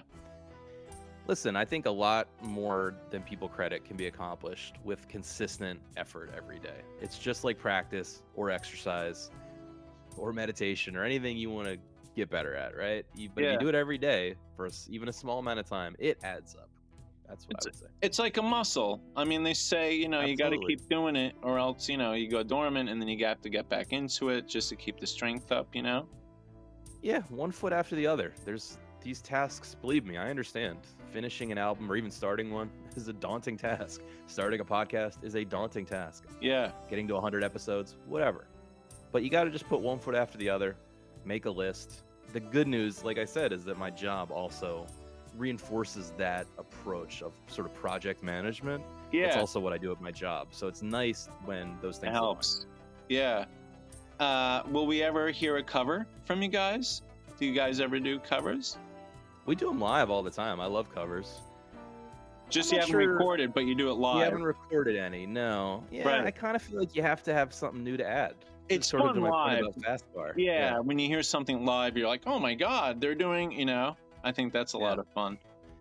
I think if you really work it and you have something to add to the song that wasn't there before, then it's warranted. So certainly not out of the realm of possibility, but I think you would have to put enough time into it to really make it your own. And that I haven't done that yet. So Well, as you can tell, Brother Rob and I can go on and on. I know, I love this stuff. I love your talent, your musical experience. Again, please check out the 1001 Album Complaints podcast. I'm assuming this can be found on most major podcast platforms, yeah? Yep, it's everywhere. Spotify's are probably our biggest platform, but it is everywhere. And we always link, the songs that we're talking about in the show notes, and all the other stuff is in there. And it's a cool deep dive.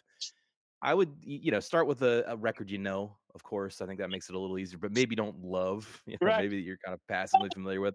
We'll help you get familiar. We'll help Yeah. you be more annoying at your next dinner party when you drop in various musical factoids and hopefully give you some laughs. And we always say, if we have you yelling at your speakers at how wrong we are, then we've done our jobs.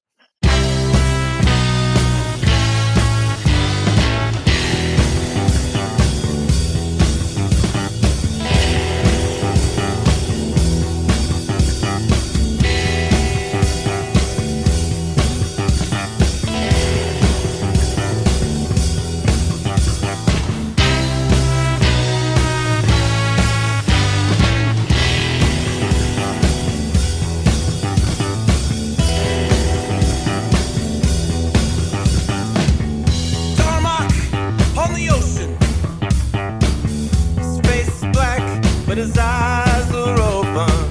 The sails unfurled, face is wet. Kailash it rises, timber it rests.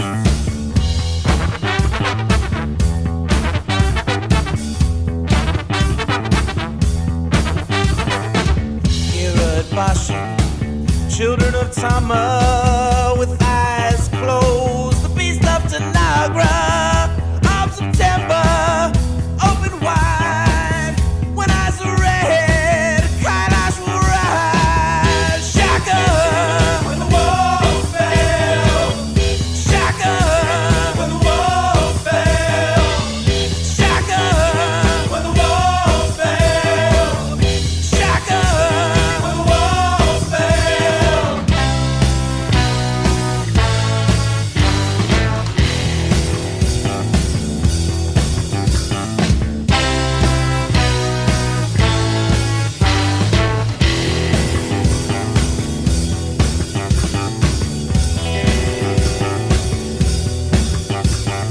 Dama enchilada on the ocean. The sky gray, an army with fists open. Hobaya of the crossroads, under two moons, an army with fists closed. Shaka, when the walls fell. Shaka, when the walls fell. Shaka, when the walls fell. Shaka, when the walls fell.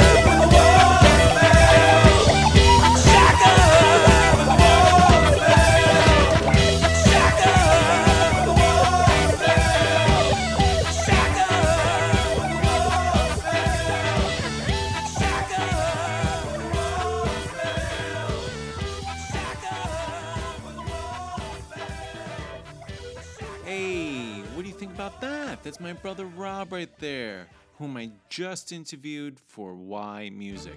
That is his band Beverly Crushers with When the Walls Fell. Absolutely fantastic speaking with him. That's a great song. Please visit the link that's in this episode's description to learn more and to find out what he's doing with his music and everything like this. You can follow him all over the place. Listen to his podcast. Visit linktr.ee/thechopUnlimited. Again, that link will be down below or off to the side. I don't know where they put that in stuff. Usually it's down below, right? But check the video description so you can learn more about Rob, because he's right there. Fantastic. Why Music? This has been the Rainbow Flipper Musical Explosion. I want to thank you so much for listening, and I do hope you subscribe. Don't forget to share this radio show with your friends, families, and yes, even your enemies. And please visit czg123.blogspot.com. That's czg123.blogspot.com. There's an embedded radio player where you can hear episodes like this and all the ones from the past, and read articles I've written regarding different aspects of music. New shows every Tuesday, every Thursday, every TNT. Until next time, hey, watch out for that tide, because when the tide is high, you're either going to go with the wave, you're going to wave goodbye, you're going to fly in the sky, you got to do what you do just so you can get by.